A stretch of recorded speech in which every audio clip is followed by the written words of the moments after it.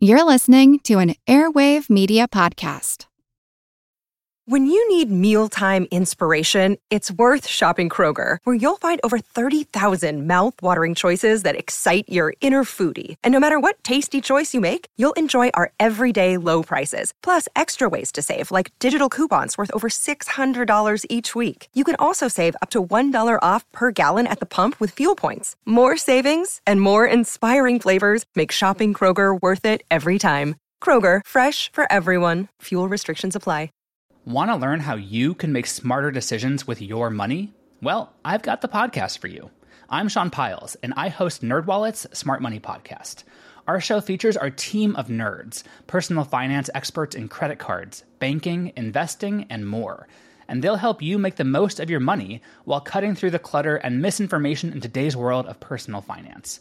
You'll get clarity on strategies to help you build your wealth, invest wisely, shop for financial products, and plan for major life events. Listen to NerdWallet's Smart Money Podcast wherever you get your podcasts. Little fellow, you must have given up the hope of living. On the contrary, I do not let the word death bother me. Same here, baby. Then what are you waiting for?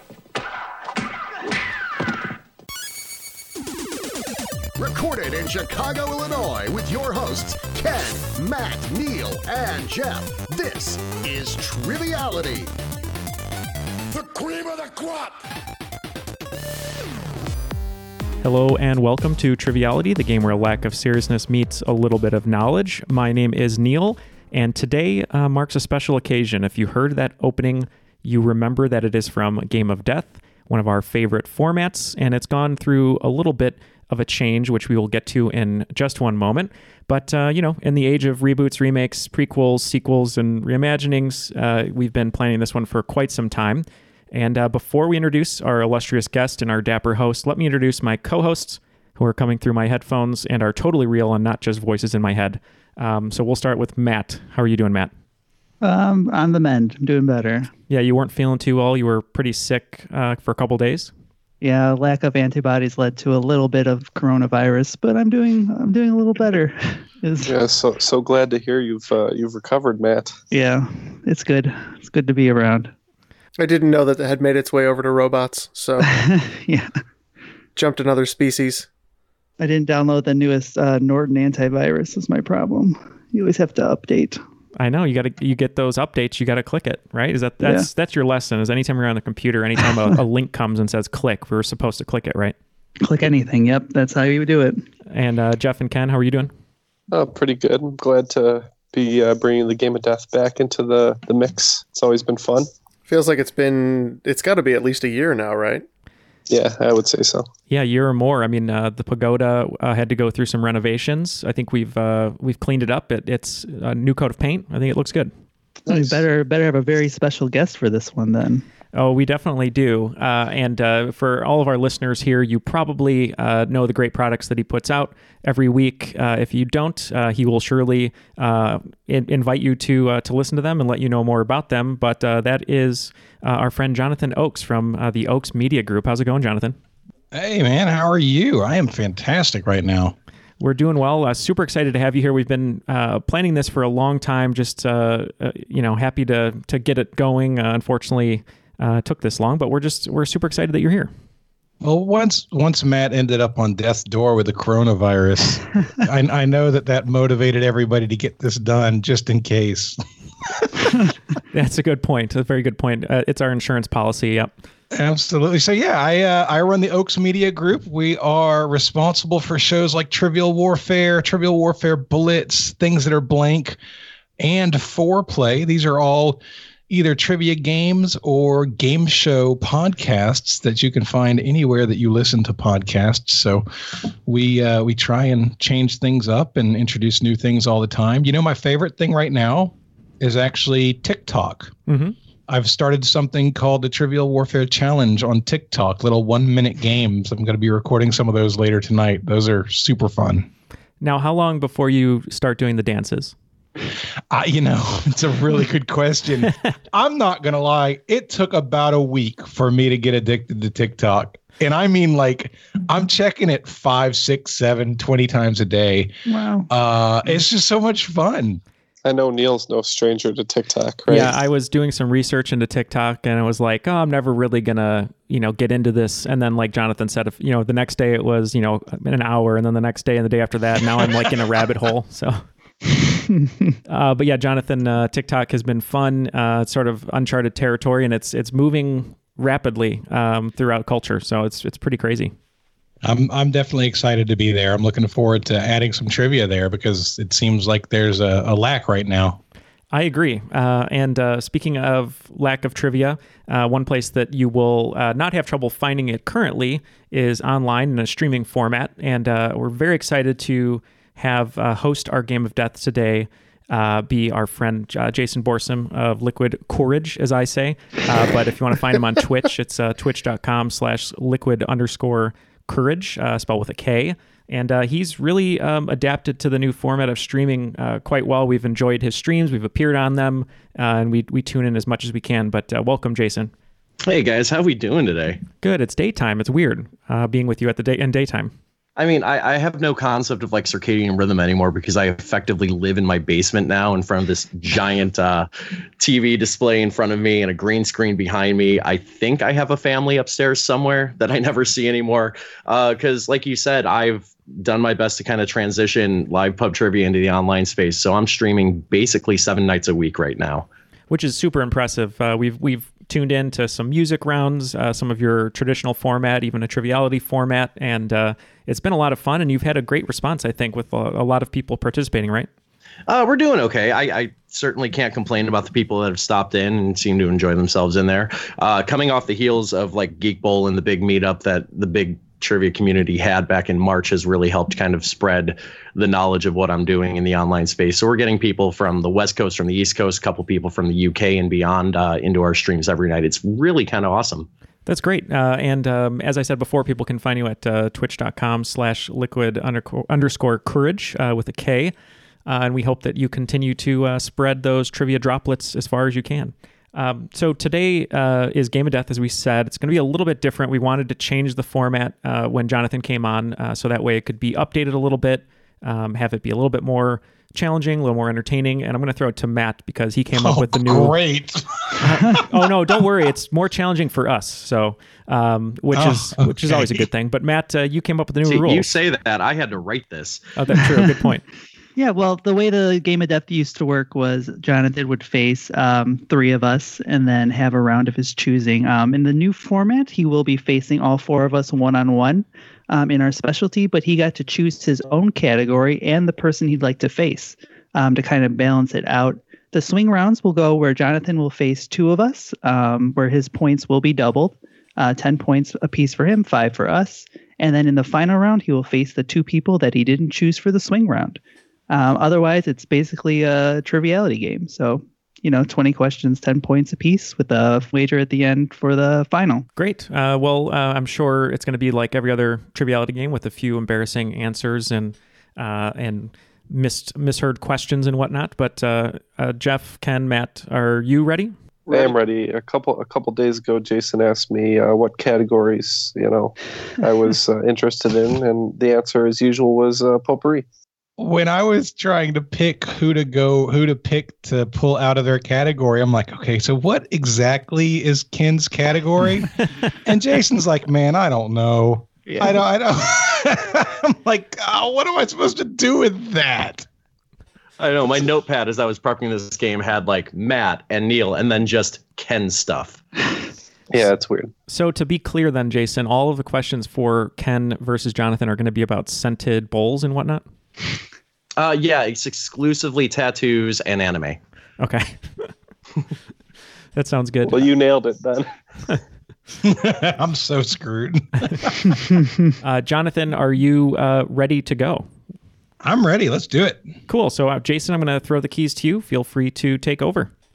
All right, so Jonathan, we have rounds prepared for each of our 4 hosts. First and foremost, who would you like to take out of their comfort zone and face in a round of your choosing? I am taking Mr. Jeff out of his comfort zone. It came down to Jeff or Ken.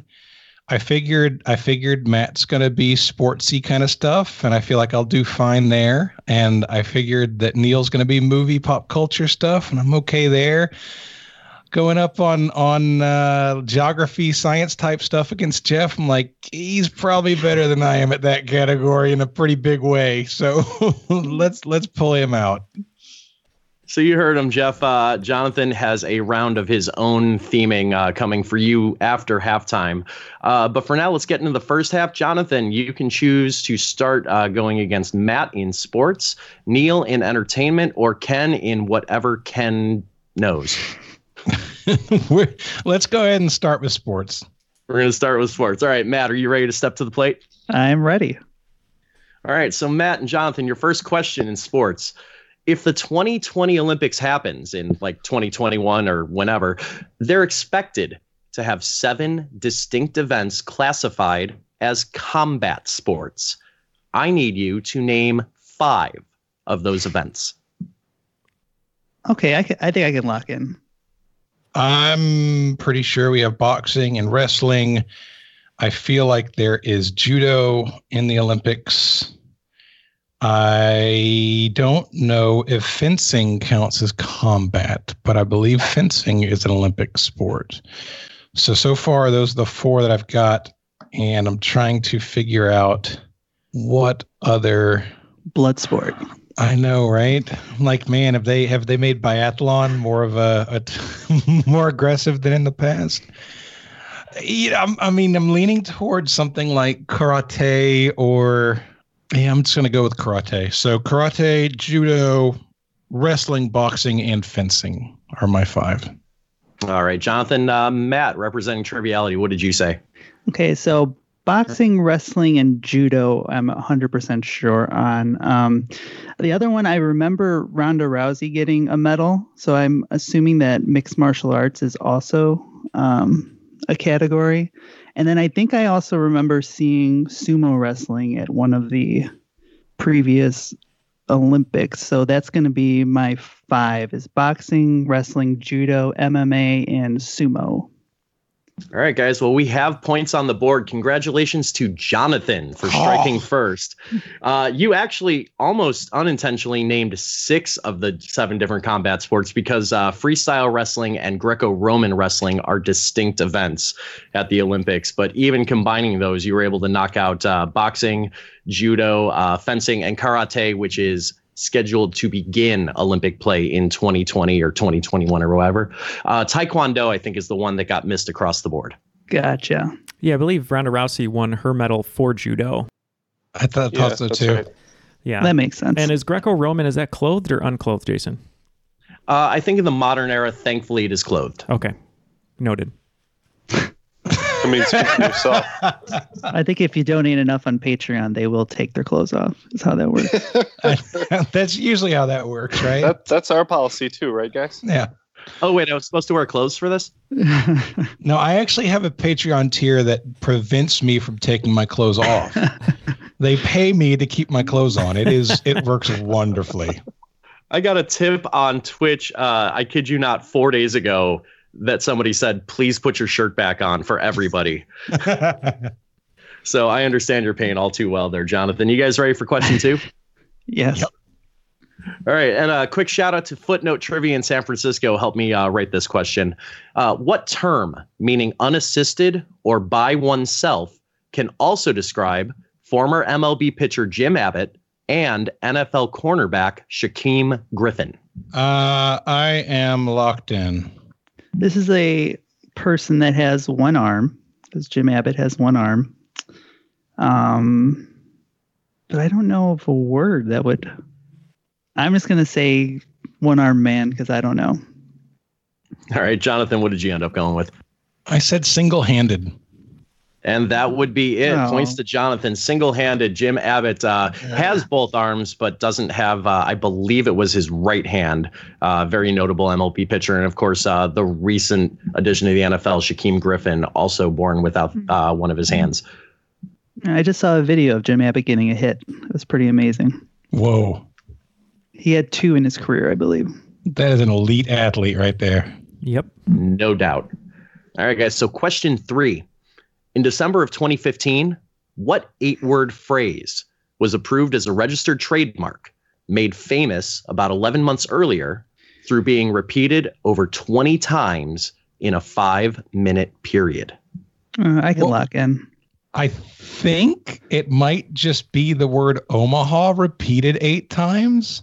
Omaha! Omaha! That was Peyton Manning during the Super Bowl, and it's going to be February 6th, 11 months before December. It's probably the Super Bowl.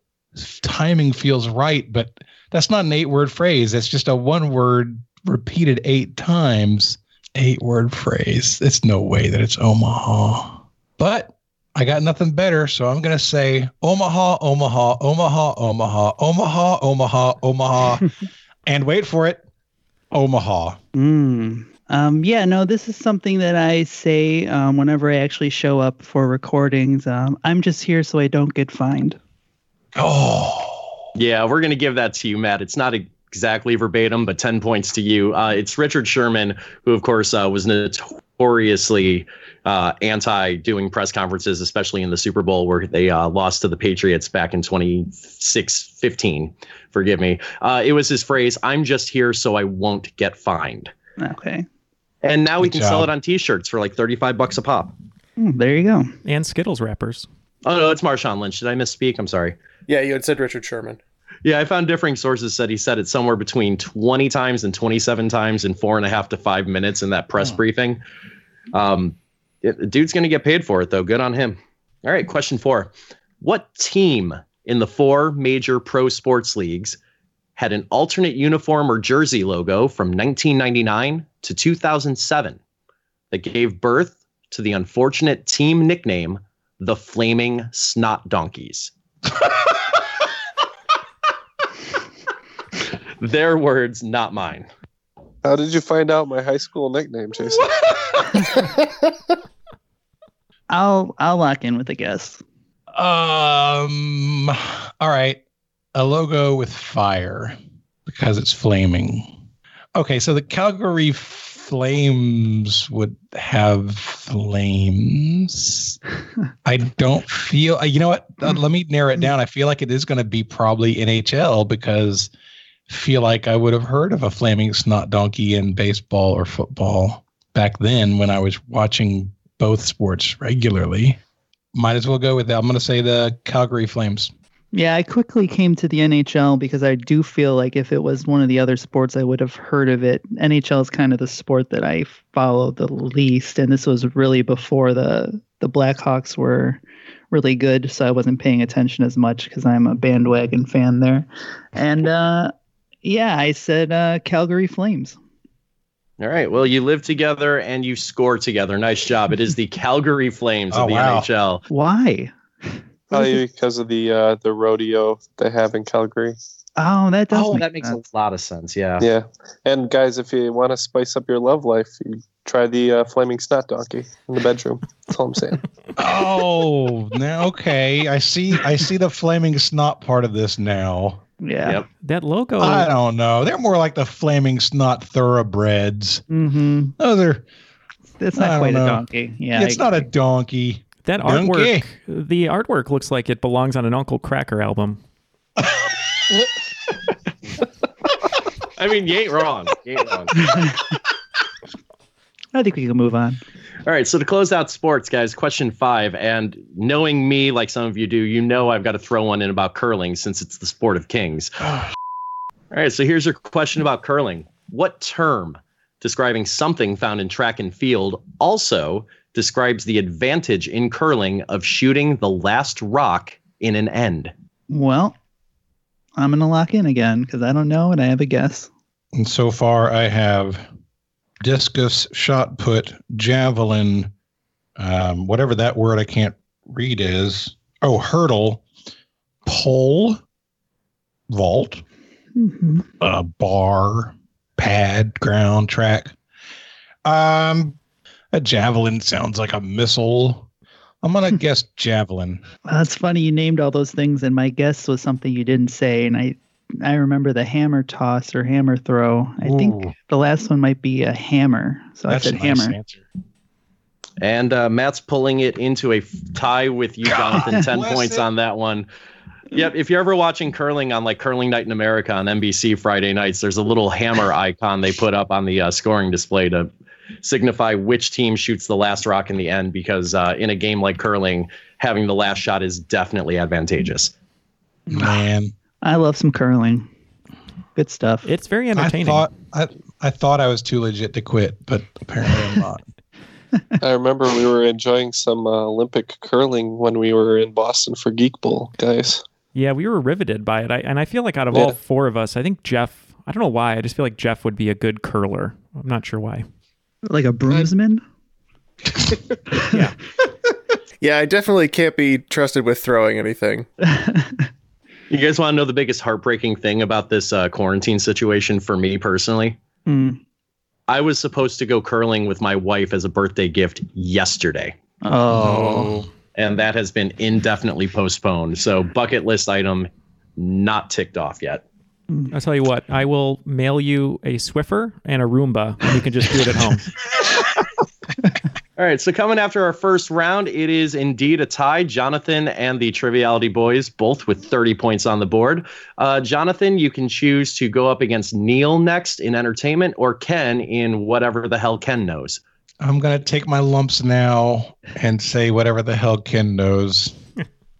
All right, we're going to need a Ken for this round. You're good? I literally could be 0 for 5 in this round. It is a distinct possibility. So could I, Jonathan. That would be worse than me going 0 for 5 for what it's worth. So let's see what happens. Question 1 in Ken stuff. Accounting for over 90% of the total population, according to 2006 data, what 3 religious affiliations dominate the nation of Japan? Okay, I'm going to lock in. Ken in with some Japanese knowledge. Jonathan, feel free to talk it out if you need. Well, the 2 largest world religions, to my knowledge, would be Islam and Christian, but I'm sure that's not going to be right. The 2 that I'm guessing immediately are Buddhism and Shinto. After that, is it Islam or is it Christianity? I'm going to guess Christianity. So Christianity, Buddhism, and Shinto.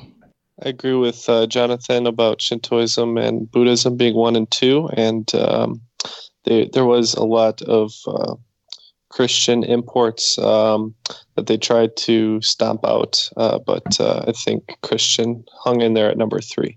Yeah, both of you went Shinto, Buddhism, and Christianity, and both of you are on the board in this round with 10 points. I'm relieved, quite frankly. Me too. A lot of people in Japan claim to not have a religious affiliation in general, but they do practice basically a folk form of Shinto. Combining both like folk and organized Shintoism in Japan, that's probably a good 60% of the populace right there.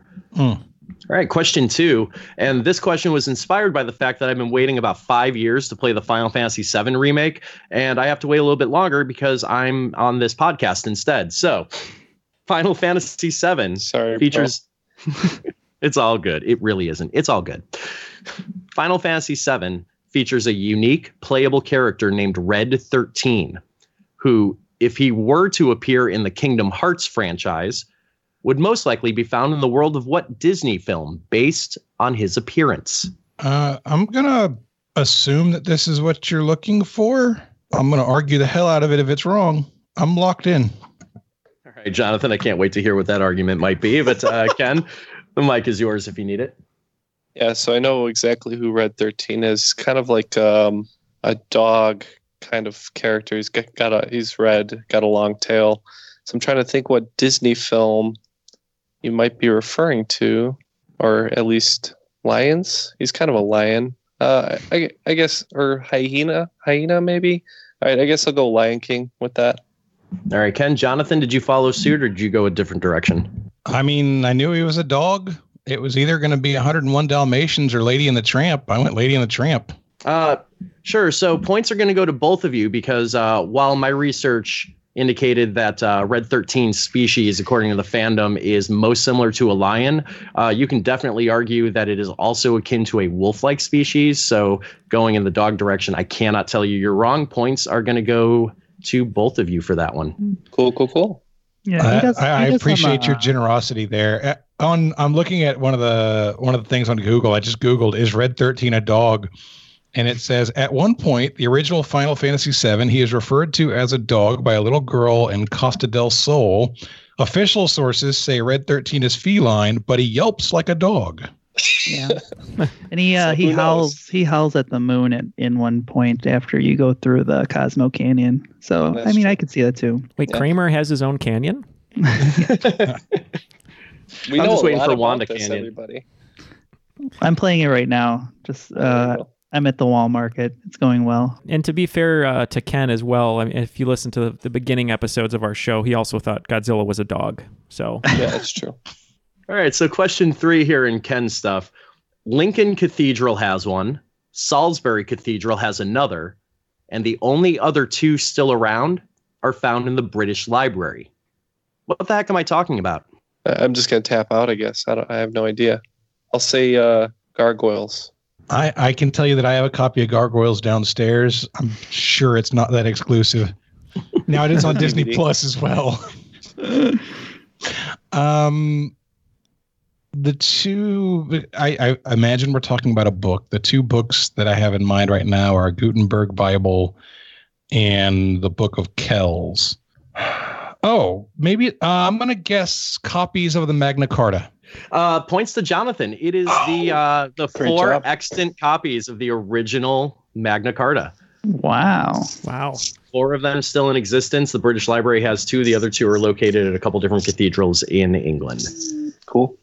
All right, so question 4 is going to ask you to do just a little bit of math, guys. What number do you get when you add up the number of Gabriel Garcia Marquez's Years of Solitude, James Fry's Little Pieces, and Nathaniel Hawthorne's House's Gables? Okay, I'm going to lock in. It's 100 Years of Solitude. It's The House of the Seven Gables. And it's that damn Oprah Book Club book that I can never remember. I think it's A Million Little Pieces. I hope it's A Million Little Pieces. You said we have to add it together? I'm going to say 1,107,000. All right, Ken, where did your math lead you? Exactly to the same place. Well, good job. 10 points to both of you. Like I said, a very little bit of math there because it's 100 Years of Solitude. Jeff was showing off his copy of it during the question here in our chat. James Fry, of course, known for Oprah's Book Club as the author of A Million Little Pieces. And Nathaniel Hawthorne, one of his best-known works was The House of the Seven Gables. So good job to both of you. Now, James Fry also a part of Oprah's Cry Club because she made him cry like a little baby for lying. Which I think is the better club to be in, frankly. I agree. I mean, Stedman is the charter member of that. All right, so put a pin on Ken questions, number 5 here. The McElhenney Company, based in Avery Island, Louisiana, is most famous for what product, which gets its name in a roundabout way from a state in Mexico? I'm going to lock in. I think I can lock in. Yeah. Oh, that was nice and quick on both sides. Tabasco sauce? I said Tabasco sauce. And Tabasco it is. Good job, guys. Tabasco sauce gets its name from the Tabasco pepper, which is cultivated primarily in, you guessed it, Tabasco, Mexico.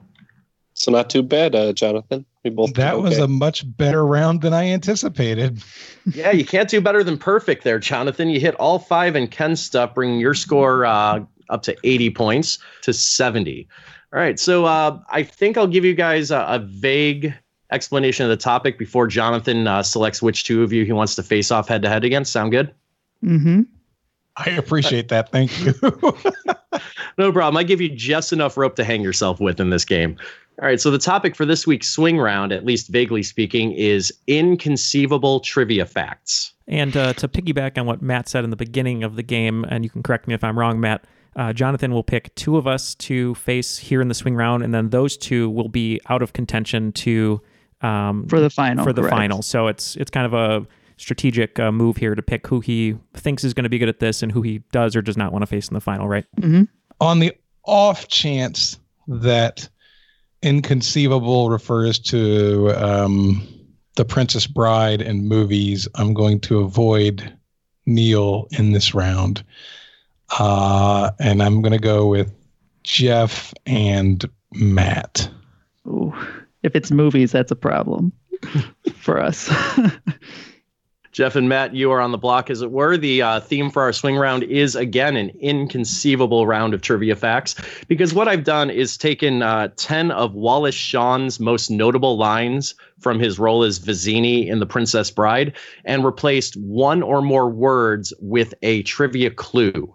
I will let you know specifically what part I've replaced. All you have to do is basically answer that clue with the word that completes the actual line from the film. Oh, that's cool. All right, so how does scoring work for the swing round? Remind me and the listeners, if you would. So Jonathan's, because he's by himself, are going to be worth 10 points apiece, and ours are going to be worth 5. All right, so big opportunity for Jonathan here. I'm just going to go through these one by one, give you the full read, and give you guys a couple minutes to lock in your answers, and then we'll go over the results. Sounds good.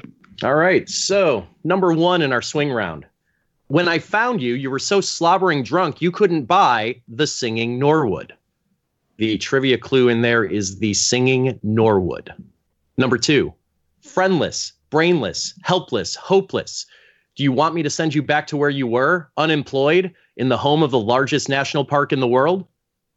And the trivia clue is the home of the largest national park in the world. Number 3. Of all the notably copper-adorned Burmese Kayan tribe's body parts on this boat, Highness, the one you should be worrying about is your own.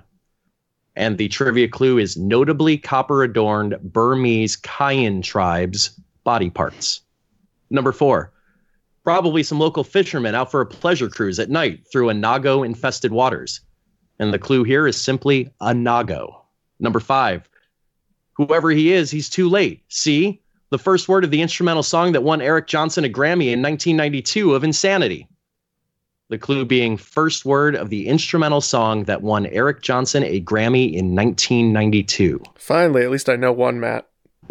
All right, number 6. You were supposed to be this mutated alter ego of Peter Rasputin. You were this great legendary thing, and yet he gains. The clue being mutated alter ego of Peter Rasputin. Number 7. Catch up when he's dead. If he falls, fine. If not, the code word for the easternmost landing site of Operation Neptune. And the clue being code word for the easternmost landing site of Operation Neptune. Number 8. Pick up one of those rocks, get behind the city where the Buffaloes roam in the NCAA. In a few minutes, the man in black will come running around the bend. The minute his head is in view, hit it with the rock. The clue being city where Buffaloes roam in the NCAA. Number 9. Let me put it this way. Have you ever heard of Aristocles, his famous student, his famous teacher? This one will actually have 3 answers, and the clue is Aristocles, his famous student, his famous teacher. And number 10. The most famous is never get involved in a land war in a supergroup combining King Crimson, yes, the Buggles, and Emerson, Lake and Palmer. But only slightly less well known is this. Never go in against a Sicilian when death is on the line. Your clue being a supergroup combining King Crimson, yes, the Buggles, and Emerson, Lake and Palmer. All right, so we're going to think those over, and we'll be right back with the answers.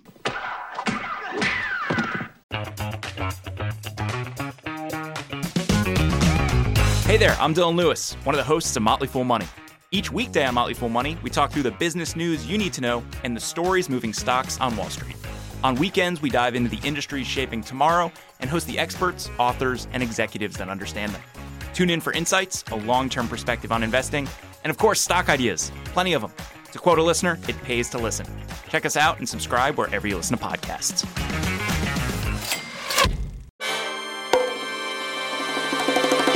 Welcome to From Beneath the Hollywood Sign. If you love old movies, Hollywood history, or the golden age of filmmaking, you've come to the right place. This is the podcast that talks about amazing stories of Tinseltown from another era and fascinating conversations with writer-producer Steve Cubine and actress-writer Nan McNamara. One particular argument, he ended up dislocating Ava's jaw.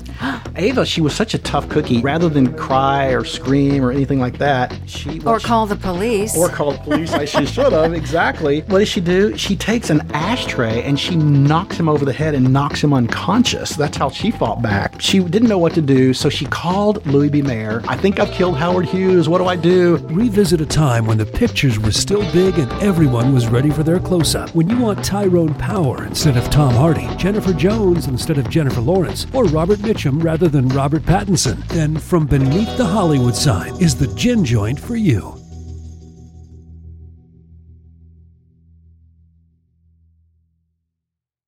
All right, guys, so you've had a couple minutes to kind of chew these over. We'll go over them again one by one and see what you guys had to say to replace the trivial clue to complete the quote. You guys ready? Yes, sir. All right, I assume the triviality guys are ready too. Oh, yes, I am also ready. Locked in, ready to go. That's how locked in we are. Yep. Can we keep that awkward pause in for sure? Yeah. Yes. All right, so number one. When I found you, you were so slobbering drunk you couldn't buy the singing Norwood. Who is the singing Norwood? If you guys don't mind, I'll go first on this one because out of all of them, this is the one I didn't know. I felt really good about all the rest of them. But this one, I remember the line. You couldn't buy something. I said beer. I have no idea what the singing Norwood is. Well, if you remember, he was a kicker for the Bills. It was Scott Norwood. No, it was See, no, I thought about Scott Norwood. If that was it, I would have been fine. No, this is Moesha herself, Brandy Norwood. Brandy is the answer. Brandy. Yep, the full quote is, when I found you, you were so slobbering drunk you couldn't buy brandy. I'm going to need you to do these in a Wallace Shawn imitation, Jason. I'm going to need you to not ask me to do that because I cannot pull off an effective Wallace Shawn. Come on. Neil, you got a Wallace Shawn in you? I don't know if I have a good one. I mean, I don't. Well, I cannot do this man justice, but I can try just one for you. I'll try one too. I'll try one if you try one, okay? All right. Let me see if I can channel him for this next one. Friendless, brainless, helpless, hopeless. You want me to send you back to where you were, unemployed, in the home of the largest national park in the world? I think it's Greenland. We also said Greenland. Crap. Yep. The home of the largest national park of the world, as maintained by Denmark, is on the island of Greenland. Good job. It's most of the northern part of the island. All right, that Wallace Shawn was terrible, so I think that's all you're going to get out of me. That was not terrible. That was pretty good. So awful. That was it was good enough so we never have to do it again. Oh. Overruled. All right, number 3. Of all the notably copper-adorned Burmese Kayan tribe's body parts on this boat, Highness, the one you should be worrying about is your own. What is that body part? I debated between necks and throats, but I settled on necks. Yeah, we said necks. Yep, the Burmese Kayan tribe are notable for using the copper rings to elongate their necks. Good job, guys. A lot of necking going on in here. You know how hard it was to find a trivia fact where the answer was necks, plural? That's why you should be listening to the Dracula trivia show. It's all about necks. I looked at this one on my sheet for about 30 minutes before I finally landed a topic that I could write necks about. All right, guys, let's go to the next question. Oh. All right, number 4. Probably some local fishermen out for a pleasure cruise at night through Inago-infested waters. What is a nago? I said eel. I believe these are also eels. The shrieking eels. Indeed, one of the two types of eel that are commonly used in sushi preparation, unagi and anago. Number 5, whoever he is, he's too late. See? The first word of the instrumental song that won Eric Johnson a Grammy in 1992 of Insanity. I said Cliffs. The Cliffs of Insanity. Mm-hmm. This is one of my favorite Guitar Hero songs, Cliffs of Dover. We said Cliffs. Yep, those would be the famed Cliffs of Insanity in the Princess Bride world. Good job to both of you, as we're looking pretty good so far. Number Not 6. For us, he gets double points. Oh, that's fair. I didn't forget that. All right, number 6. You were supposed to be this mutated alter ego of Peter Rasputin. You were this great legendary thing, and yet he gains. What's Who's my X-Men fan over there? Oh, I know this one. Yeah. Oh, I said Colossus. Yeah, Colossus. Yeah, he was talking to Andre the Giant's character. You were supposed to be this Colossus, this great legendary thing. Yep. Anybody want a peanut? Right. All All right, number 7, catch up when he's dead. If he falls, fine. If not, the code word for the easternmost landing site of Operation Neptune. What's that code word? I'm going to do him left-handed. I said the sword. Mm-hmm. Jeff knew this one was the sword. Good job to both of you. Of the 5 landing sites in D-Day, sword was the easternmost, and he was referring to Inigo Montoya discussing how to dispatch the man in black in that scene. Number 8, pick up one of those rocks, get behind the city where the Buffaloes roam in the NCAA. In a few minutes, the man in black will come running around the bend. The minute his head is in view, hit it with the rock. Where did the Buffaloes roam? I didn't get it from the sports. I got it from the quote, get behind the boulder. Yep, home of the Colorado Buffalo. It's Boulder. Yep, as he's telling Andre the Giant's character Fezzik to hide behind a boulder. Number 9, and this one might trip you guys up. We'll find out. Let me put it this way. Have you heard of Aristocles, his famous student, his famous teacher? Who are those 3 people in order? Plato, Aristotle, Socrates, morons. I'll let Jeff answer this one. Yeah, that would only be fair considering my undergrad degree is in philosophy. But yes, we said Plato, whose student was Aristotle. Plato's teacher was Socrates. So Plato, Aristotle, and Socrates. Yep, Jonathan had a great read on that. Plato, Aristotle, Socrates, morons. And your 10th and final inconceivable trivia fact, and I'd be surprised if this one isn't missed because it's one of his best-known lines. The most famous is never get involved in a land war in a supergroup combining King Crimson, yes, the Buggles, and Emerson, Lake and Palmer. But only slightly less well-known is this. Never go in against a Sicilian when death is on the line. I said Asia. We also said Asia. Oh, I'm glad you guys didn't answer in the heat of the moment because it is Asia. Congratulations to both of you. The Triviality Boys hitting the clean sweep there in the swing round, picking up 50 points. That's the good news. The bad news for them is that even though Jonathan had 1 miss in that round, his points were doubled, and he picked up an additional 90, making the score going into the second half. Jonathan with 170 points, Triviality sitting at 120. So we should probably jump into the second half here. Neil, are you ready to take the mantle on and face Jonathan in some entertainment trivia? I'm oiled up and put on a Speedo because I'm out of underwear, so I'm ready to go. Oh, thank God this is a specifically video requested that you not do that. I mean, and you did it anyways. I wanted to be slippery, both hypothetically and literally as well. All right, guys, let's jump in with some entertainment. Your first question.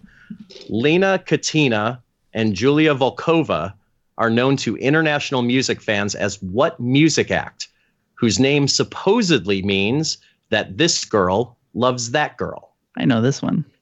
Oh, great. It's Neil's turn, though. I know. I don't think I'm going to get there. And I think my reference is too old, but I'm just going to lock in.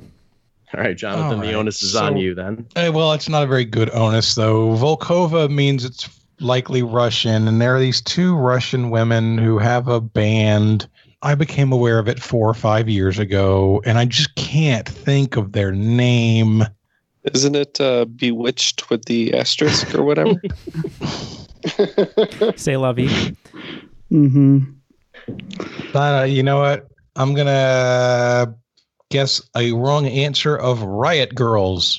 Yeah, I didn't know. I just, the first group that literally came to my head that kind of sounded like those names was, I believe it's all the things she said, that I think it's Tattoo. So I just put Tattoo.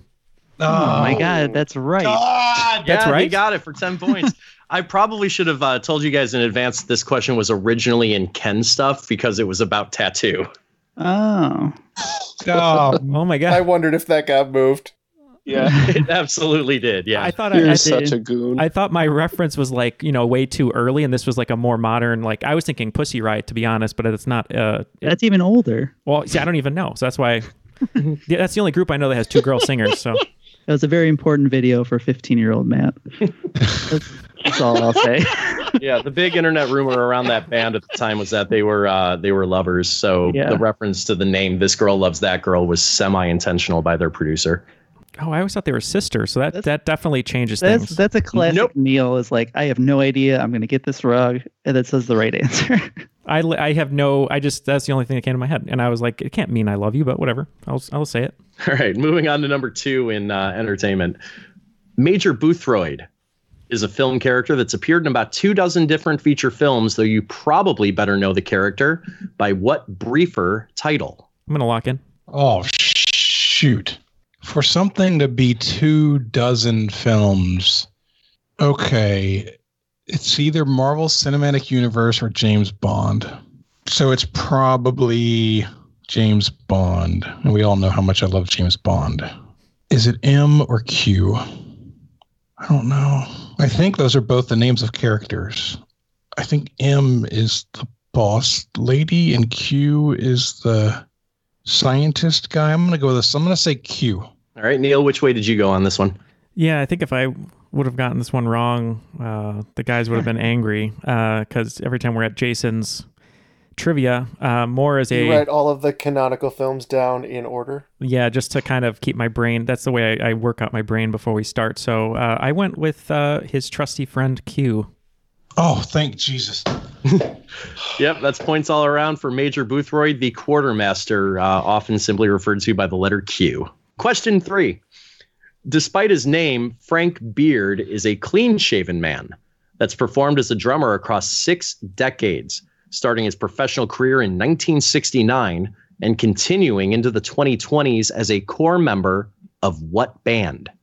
I'm locked in. Okay, let me think. I am a drummer, so I love drummers, drummer history. So I'm trying to go through. Just so you know, Neil, the collective triviality is just shaking their heads at you right now. I know. I think all 3 of us know it. Yeah. Yeah. I was probably not paying attention, to be fully honest. Let's see. Any of the 8 times we've answered it. So probably something that would be on like, not really MTV, more rockish, Tom Petty, Eagles type stuff, Americana, Frank Beard. Yeah, that's right. Because you guys always talk about how ZZ Top, they all have beards, but the dude's last name is Beard, who's the drummer. And I don't even know if he has a beard, but I think it's ZZ Top. So that's what I'm going to lock in with. All right, Jonathan, let's see if you followed suit on that. Ha, ha, ha, ha. I said ZZ Top. Whew. Yeah, good job to both of you. It is one of those like trivial chestnut facts that every member of ZZ Top has a beard except for their drummer, who is named Frank Beard. I believe that's top for Canadian fans. All right, question 4. Let's do it. All right. Lorenzo Music was a voice actor who's probably best recognized for voicing 2 characters during the 80s on animated television. Now, both of those characters were coincidentally portrayed by Bill Murray in films. I need you to name those 2 characters. You could have put this in my round.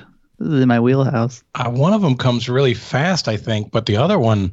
Yeah, I think I'm right there with you on probably what your first instinct is, and I'm trying to think of the other one.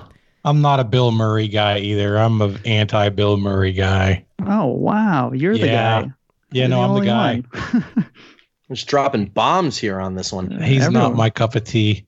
Yeah, I think I have one of them for sure, and the other one I'm trying to go through his filmography, and I think I'm overlooking the famous animated cartoon from the 80s, Lost in Translation. But right, the kids really didn't like it for some reason. So while you guys are thinking about this question, so I've kind of been watching a lot of movies during this lockdown time period. Today I watched Guess Who's Coming to Dinner for the first time. Oh. And it really wasn't the mystery film that I thought it was going to be. They pretty much tell you who's coming to dinner in the first 5 minutes. So I was just going to ask, did you guess correctly? It's just very disappointing to be honest. I only think I got half of it, but I'm going to lock in. So one of them is going to be Ghostbusters. Peter Venkman is Bill Murray in Ghostbusters, and the Ghostbusters had a cartoon that lasted for a while. I ended up going the Bill Murray route, and the only film, Meatballs, I don't know his character's name. Stripes, I don't know his character's name. I don't think it's Caddyshack. I don't think there was a Caddyshack cartoon. I ended up with What About Bob and Groundhog's Day, and I'm hoping that there was a Groundhog's Day cartoon. I said Phil from Groundhog's Day. Yeah, I was in the same train of thought as Jonathan right away. I was a huge fan of the Ghostbusters cartoon. I had all the toys, so I put Peter Venkman. And I thought maybe going through all his films, from old Bill Murray movies when he started doing a little more artsy things to the OG Bill Murray, as Jonathan mentioned, Stripes, all that stuff. I thought maybe it was a trick question. And the only thing I could think of that would have been a cartoon in the 80s that could have been live action would have been when he himself voiced Garfield. So I said Garfield as a guess. Oh my God, Neil. He got it right, didn't he? Yeah, he did. Yeah, he did. Good job, Neil. 10 points to you. So the only reason Bill Murray took that role was because it was written by Joel Coen, who he thought was one of the Coen brothers, and he thought it was going to be a Coen brothers movie. That's a real story. And that's why he ended up voicing Garfield. That is really good. Wow. But the Cohen was like missing the H or had the H or it had the H. It was not he was not related. A very different movie. Brother gonna swing by? I have sisters. It's especially surprising in that Garfield movie when Garfield kills Odie with the cattle gun. They sound exactly the same though. Like if you go through the cartoon and Bill Murray, like it's pretty much the same voice. It sounds like do I. There you go. All right, let's go ahead and put a pin in entertainment here and end with question 5. It's quite an accomplishment on the old resume to be listed as both a member of the Dirty Dozen and the Magnificent Seven. What actor can make that lofty claim? I'm locked in. I've never seen either movie. No idea at all. I will guess probably in neither of these movies. I'll guess Jack Palance. Ooh, number one guy. So Neil, I actually watched both of these movies earlier this year. So I just want to know, hey Neil, got some cookies? How about some cookies? You too, Timon, gutless mother of a canary. I just made that up. It's not a real line, but yeah, I believe it would be Charles Bronson. Oh. Yep, and points to Neil on that. Charles Bronson, the only person to be in both the Dirty Dozen and the Magnificent Seven, or at least to be a title member of both of those films. So coming out of entertainment, Triviality really starting to catch up here. Neil hit the perfect 50 points there and has brought you guys up to 170, which tied Jonathan, except for the 20 points he picked up in entertainment. So it is a 20-point lead separating Jonathan at 190 from Triviality at 170. Ooh. Going in, finally. As always, Neil being the overachiever. God, man, that was brutal. Oh, jeez. I got lucky there a few times, so that was a hard round. All right, so I think we're ready to finally get into Jonathan's wheelhouse. Jeff, are you ready? As ready as I'm gonna be. All right, Jonathan, would you like to spoil the topic of our fourth round tonight? I was gonna go one of two ways. I was either gonna do presidents or I was gonna do baseball. Oh no, we're doing baseball. Yeah, I wondered about that. Yeah, we are talking baseball, Jeff. I was giving you presidents, Jeff. If I'd chosen presidents, it would have been somebody else. All right, so Jonathan's theme of choice for this final round is baseball. Jeff, tap the cleats and get into the box. It's time to go. All right, question 1. Since this is a podcast, I'll let you know spelling doesn't count. What baseball Hall of Famer tied Brooks Robinson's record in 1983 when he became the second and to date only other player in MLB history to play a record 23 seasons with a single MLB franchise? I'm not 100% sure it's right, but I'm going to lock in. Yeah, I know this one. Yeah, it's a shame because there's no way I'm going to know this. So I'm not going to sit here for an hour and try and figure it out. So I will have to tap shamefully in front of Matt. Surprising that's our first tap out of the game, but Jonathan, who do you think it is? So I think spelling doesn't count was a big clue there. I went with Yastrzemski.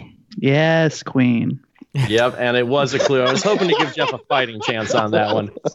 Carl Yastrzemski spent his entire 23-year career in the majors as a member of the Red Sox. Yeah, and you and your freaking Red Sox, man.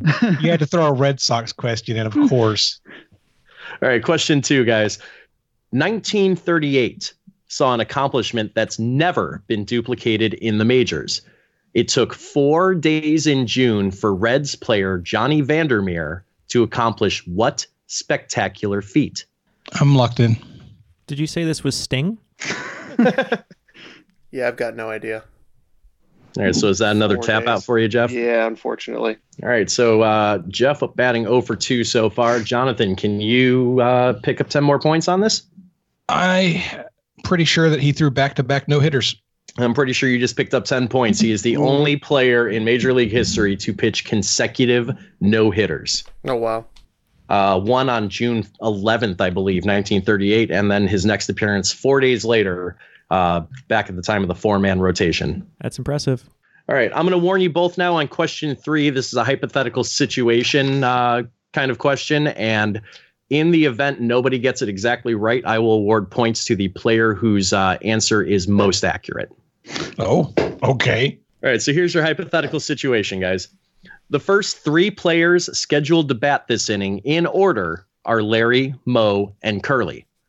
Larry reaches on a walk, and Curly, being a dumbass, walks into the batter's box instead of Moe and sees a called strike. The other manager then lets the umpire know that Curly is batting out of order. What I want to know is, at that point, what happens to Larry, Moe, and Curly? They meet the mummy. All right, I'm going to go ahead and lock in. Yeah, I've got a guess. Well, if you're both wrong, it comes down to whoever's closer. So, Jeff, let's start with you, just to change the pace up. Okay, so Larry, I don't think anything happens to Larry on base. I think the batter that jumps him just gets called out, and then they resume play. That would be my guess. I think I've got where you're going with that. Jonathan? So I said Larry stays on first, Moe is called out, and Curly remains at bat. All right, so interestingly, I could have Neil kind of jump in, but those, to me, sound like effectively identical answers. Yeah, they sound the same. That's what I took from it, too. They are identically partially correct. You will both pick up the 10 points. All right. On this one. So, Jeff, you're off the schneid. You were both correct. Larry would stay on first base according to Major League rules. Now, where it gets interesting is that Moe would immediately take the batter's box with the 0-1 count inherited from Curly, who just goes back to the dugout and waits his turn. Really? Yep. Wow. Yeah, that's what happens when a batter is still in the batter's box when the umpire gets the notification from the other manager that they are batting out of order. It gets more complicated after play has concluded for that batter, but yeah, in that situation, Moe would inherit the 0-1 count. Curly would go back to the dugout. Wow. The rules of the game are simple. Except they're not. Number 4. Jonathan Colton fans like me might know this geographically named former MLB commissioner, who's memorialized in the name of the award given to each league's regular season MVP. I'm locked in. I think he's a singer, but I don't even know that for sure. So, yeah, baseball. Jonathan picked my worst sport, so this is a good call on him. Jonathan's doing a victory dance over there in his chair. With that announcement. I'm not surprised, yeah. I've got no idea. I can think of a bunch of football and hockey awards, but I just don't follow baseball. All right, so that's a tap out again? Yep. All right, Jonathan, who do you have for me? I went with Kennesaw Mountain Landis. Yeah, and Ken, you're ready with the bleep button, right? Yep. Cool, because Jonathan Colton sings that Kennesaw Mountain Landis was a bad Is he the person who does that funny cover of Baby Got Back? Among other things, yeah. He's the guy who's probably most famous for inventing the Glee ripoff version of Baby Got Back. That's awesome. 10 points to Jonathan on that. And for the clean sweep, number 5, Morgana Roberts first became notorious in 1969, but spent 21 years serving in a sense as baseball's unofficial mascot. What is she best remembered for doing, which first involved Pete Rose? I'm locked in. If it first involved Pete Rose, I'm assuming it was cheating and then not being nominated to be in the Hall of Fame. Getting Tombstone Pile Drive by Kane. She was the gobbledygooker.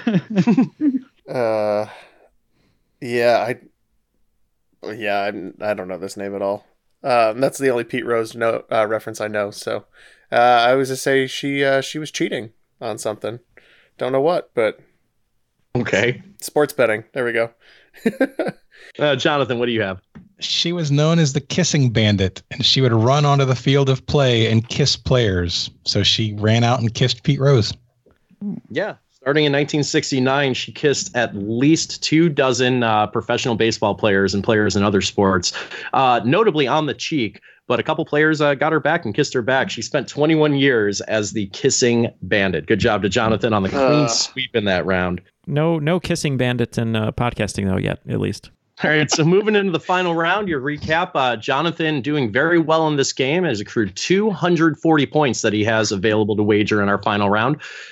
Ken, Matt, Neil, and Jeff, collectively, you have put 180 points on the board. So you can both, fortunately, bet the maximum here in our final round. Who is Jonathan facing off against in this final round again? Ken and Neil. Yeah. So Jonathan, Ken, and Neil, we'll give you your 5 categories. These may or may not suit one of you more than they'll suit the others. But get your wagers down, 0 to 30 points on each of these 5 topics. And they are Trivial Warfare, Blitz, Foreplay, Things That Are Blank, and Talking Fat. Oh, my God. That way it rubs it in if I get it wrong. I am not a kiss ass.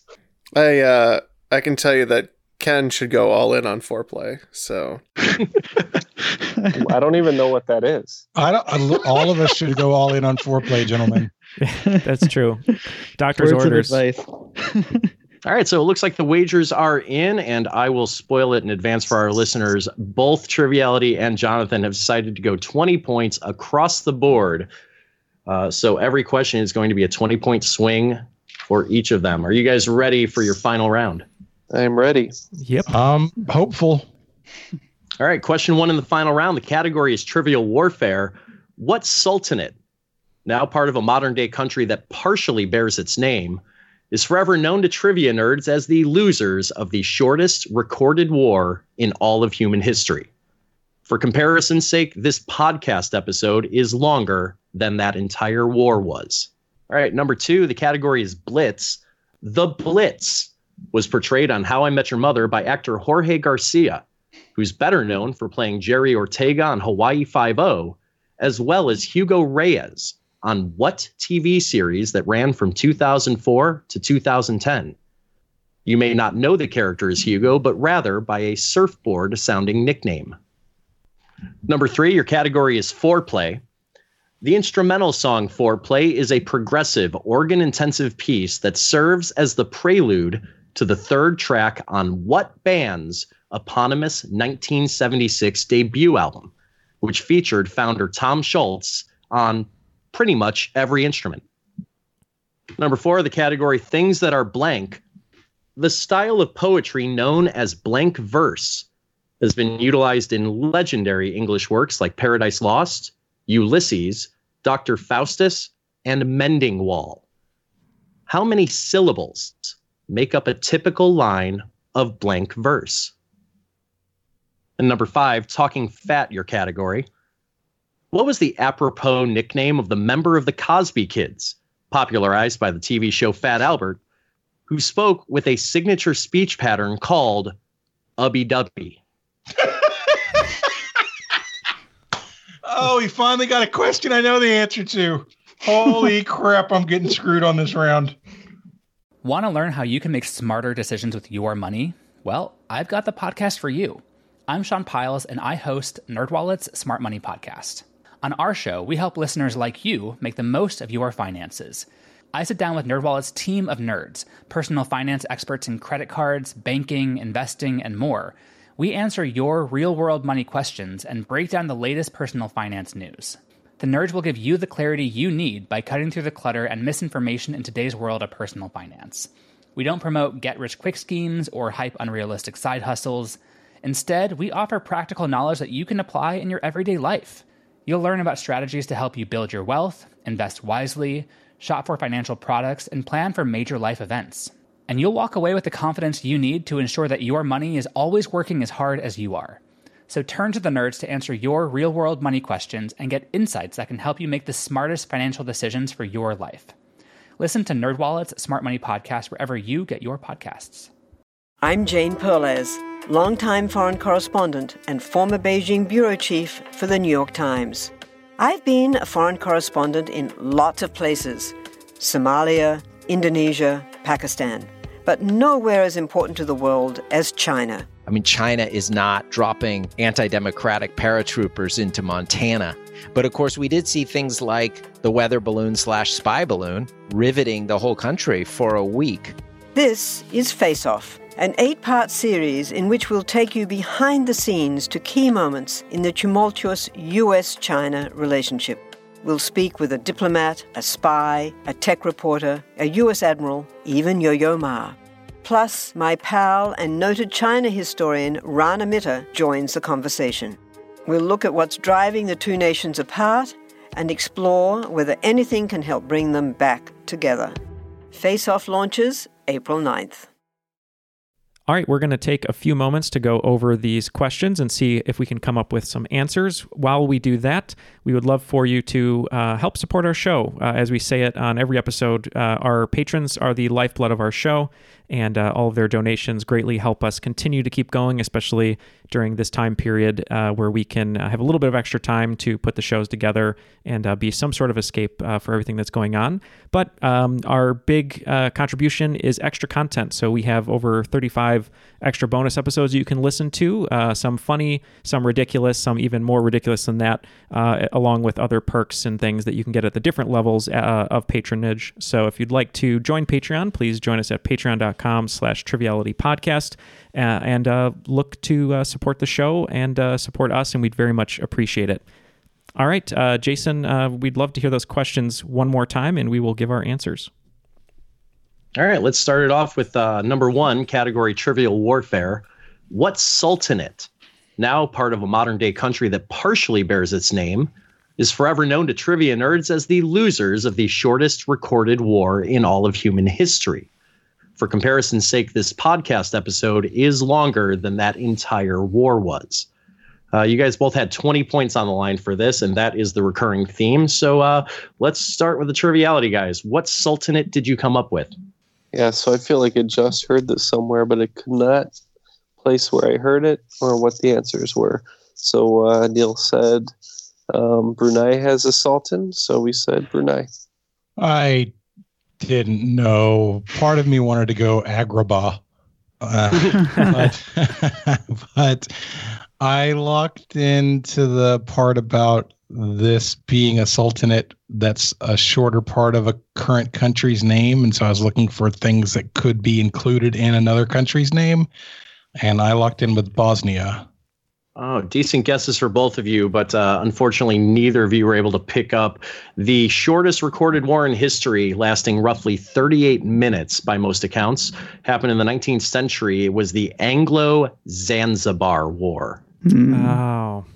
Zanzibar now, of course, part of the modern nation of Tanzania, along with the former territory of Tanganyika. All right, auspicious start. Category number 2, Blitz. The Blitz was portrayed on How I Met Your Mother by actor Jorge Garcia, who's better known for playing Jerry Ortega on Hawaii Five-0, as well as Hugo Reyes on what TV series that ran from 2004 to 2010? You may not know the character as Hugo, but rather by a surfboard-sounding nickname. Jonathan, what show are we talking about? So there's a couple of things that people know about me, and one of those things is I'm bad at modern TV. And yes, I'm old enough so that 2004 to 2010 qualifies as modern TV for me. I had no idea, so I guessed a show that has been a thorn in my side for a while now because it keeps being the right answer to questions I don't know the answer to, and I guessed Psych. All right, and we'll take it over to Triviality.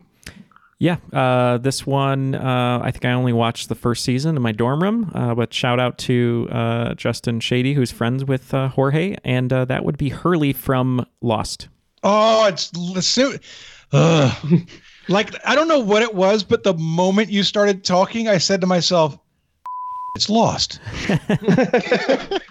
And yeah, Lost indeed. Nice job. 20 points going to the Triviality guys. Hugo Hurley Reyes on Lost. I think he was on an episode of Psych once. I'm not sure, but it's possible. Yep. Number 3, your category was foreplay. The instrumental song Foreplay is a progressive, organ-intensive piece that serves as the prelude to the third track on what band's eponymous 1976 debut album, which featured founder Tom Schultz on pretty much every instrument. So I'm desperately hoping this was a correct guess. Organs was a clue, and the word progressive was a clue. I guessed yes. All right, and how about the triviality, boys? Yeah, unfortunately for Jonathan, that's going to be a no. But it was Boston. It's Boston. That's the other one I was thinking of. Boston gets you again. I'm literally on my page. Yes, and Boston right next to it, scratched out.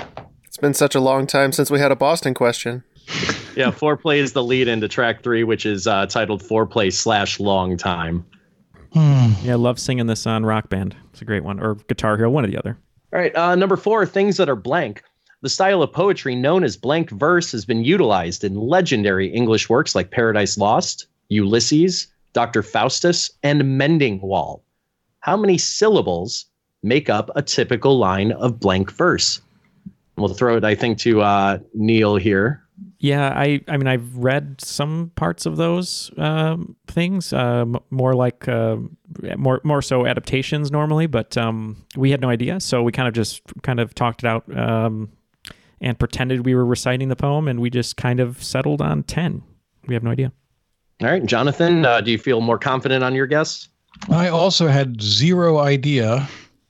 Zero. I guessed 10.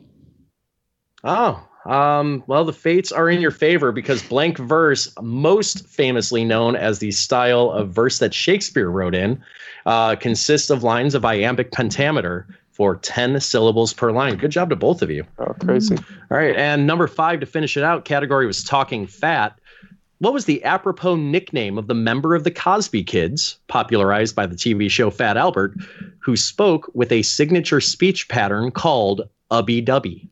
I'm desperately hoping that I got this right and you got this wrong, because I think we would be in a tie if that's true. I said mushmouth. We didn't know. We said Ubby Dubby is also a language on the kids show Zoom, and we said Zoom. Points are going to go to Jonathan on that one. Mushmouth, the lieutenant, as it were, of the Cosby Kids behind Fat Albert. What I didn't know going into this question was that Ubby Dubby is an actual lexical game that various languages play. You said you think we're currently in a tie, right? I think I had a 40-point lead going in, and I lost 40 and they added 40, but then it just changed. I just gained 20 back and they lost 20 back. Doesn't that put us in a tie? It would if you were in fact leading by 40 points going into this round. You were not, however, which means by 20 points, the winner of tonight's Game of Death is Jonathan. Congratulations. Winning 220 to 200 even. Wow. What a job.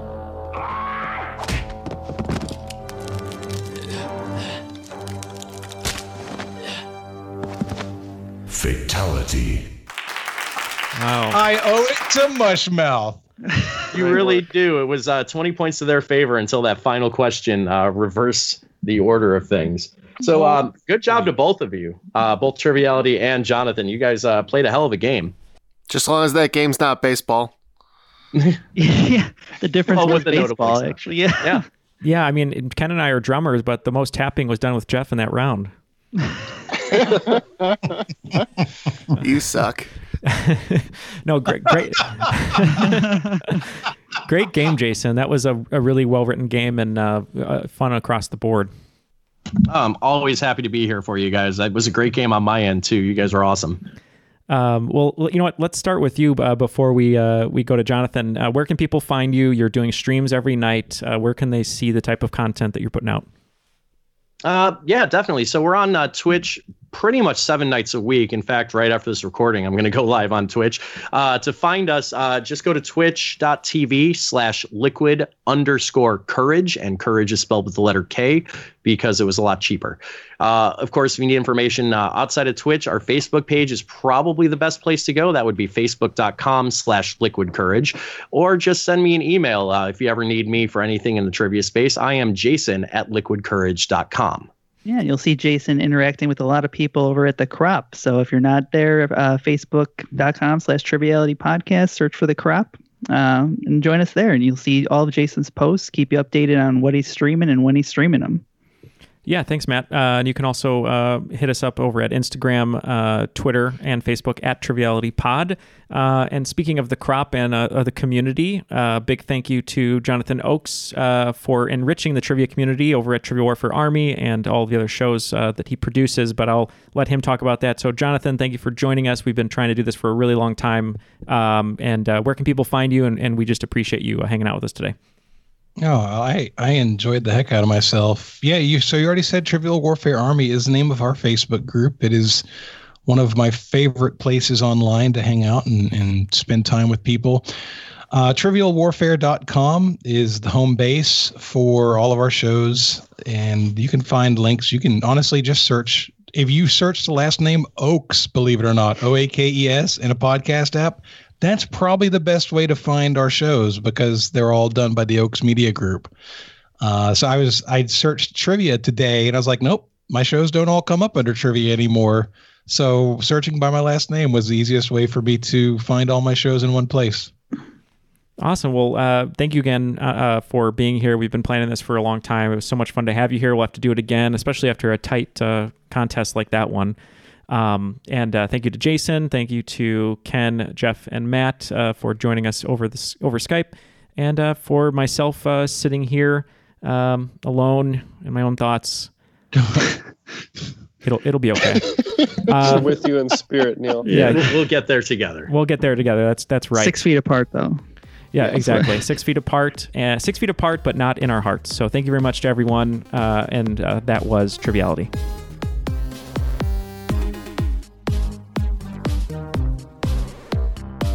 You said they started in 1979, 69? 1969, yeah. Nice. Okay, so